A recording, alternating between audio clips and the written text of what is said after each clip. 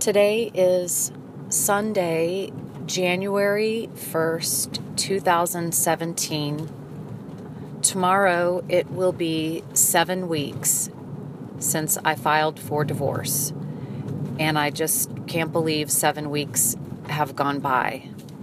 It seems to have flown by, but so does the entire 2016. Tomorrow is my daughter's 18th birthday.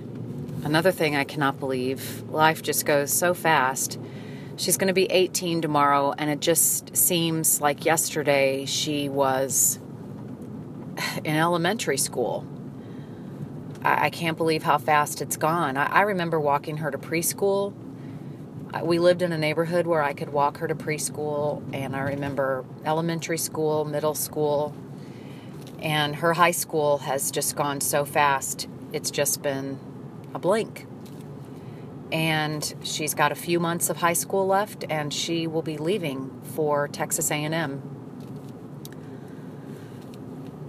I have not much new to update on the divorce. I sent my attorney the budget, my notes on the custody agreement, and I also had to send something to her called a narrative, where there was a few questions I had to answer, I guess just in an effort to capture why I'm getting a divorce.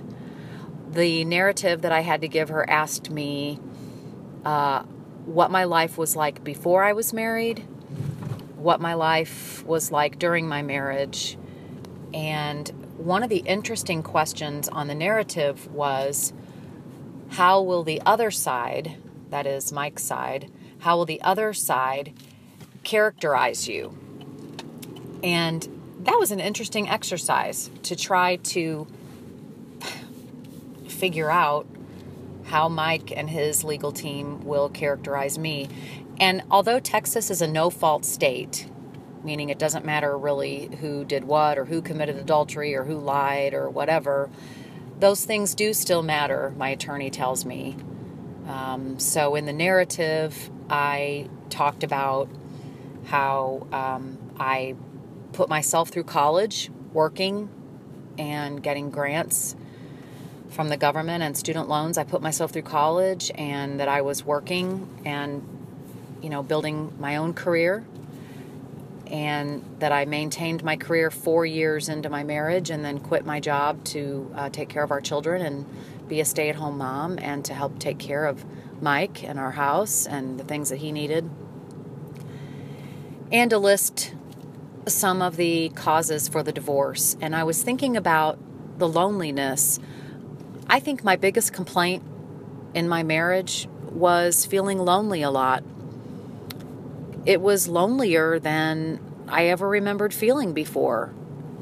And I am a person who is familiar with loneliness. I grew up as an only child until my sister was born at age 13. When I was 13, my sister was born. And so I was pretty much an only child. And with that many years between us, we were not close. But I always had a lot of friends and a lot of people over to my house. I was always very busy with activities and family and things. But my marriage was lonely. I feel like Walmart really tricked us. We were tricked by Walmart. Mike and I were newlyweds, just married, moved to Bentonville, Arkansas for him to take this job at Walmart. And 2 weeks after he was there, they switched his assignment to an international job.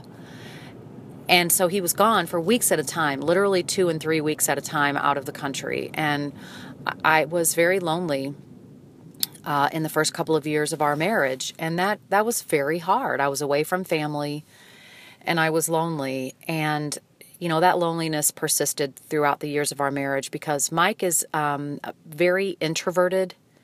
He likes to do things on his own. He likes to read. He likes to work in the garage, race a car, ride a bike, do very singular activities, golfing, things like that, where I was never a golfer. And maybe I should have learned, but I was very lonely. And I was thinking, I still feel lonely quite a lot. And, I have my kids at home, but they're not companions like a significant other is. I'm the mom. I'm not the friend. I'm the one harassing them to clean up their rooms and do their homework, feed the dog, take out the trash, that kind of stuff.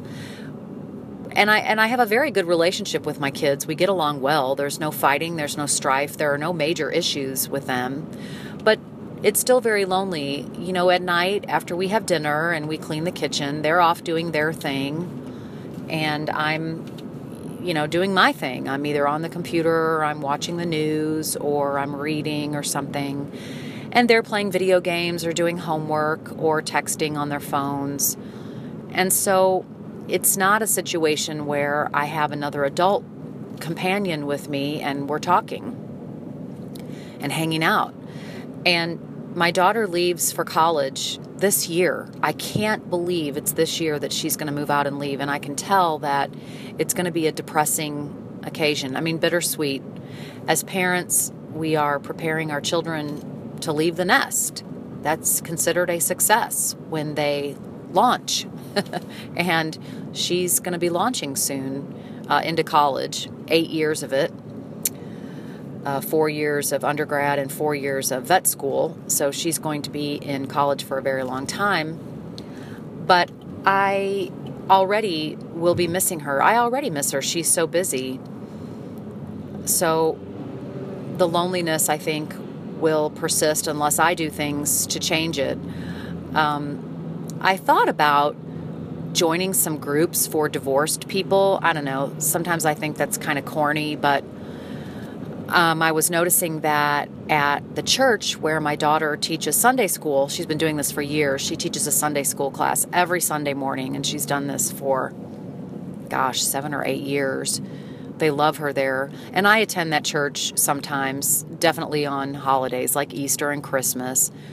It's also the church where my daughter went to private school, so she has deep connections there. But I noticed at the church that they have a group, a religiously affiliated group, but for divorced people. So it meets on Sunday mornings at 11 a.m., and it's just for divorced people. And I thought, maybe I should go and try it out. I don't know. Maybe it'll be too depressing or weird. I'm not sure. And I don't want to sit around and talk about how much Jesus loves all of us. That's not helpful to me. But I think that maybe talking in that setting with other people who are kind of going through that, it might be helpful. I'm not sure. I think I'm lonely also because I lost a lot of my friends. Not lost, but they've moved away or gotten married or I've moved. I just don't have that network like I used to have. In our old neighborhood, we were all moms together. Our kids were growing up together.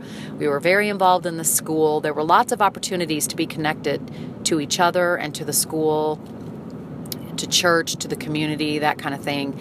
And as your kids get older, you kind of lose those connections because your kids make their own friends and they don't really want their moms involved in their social life kind of thing.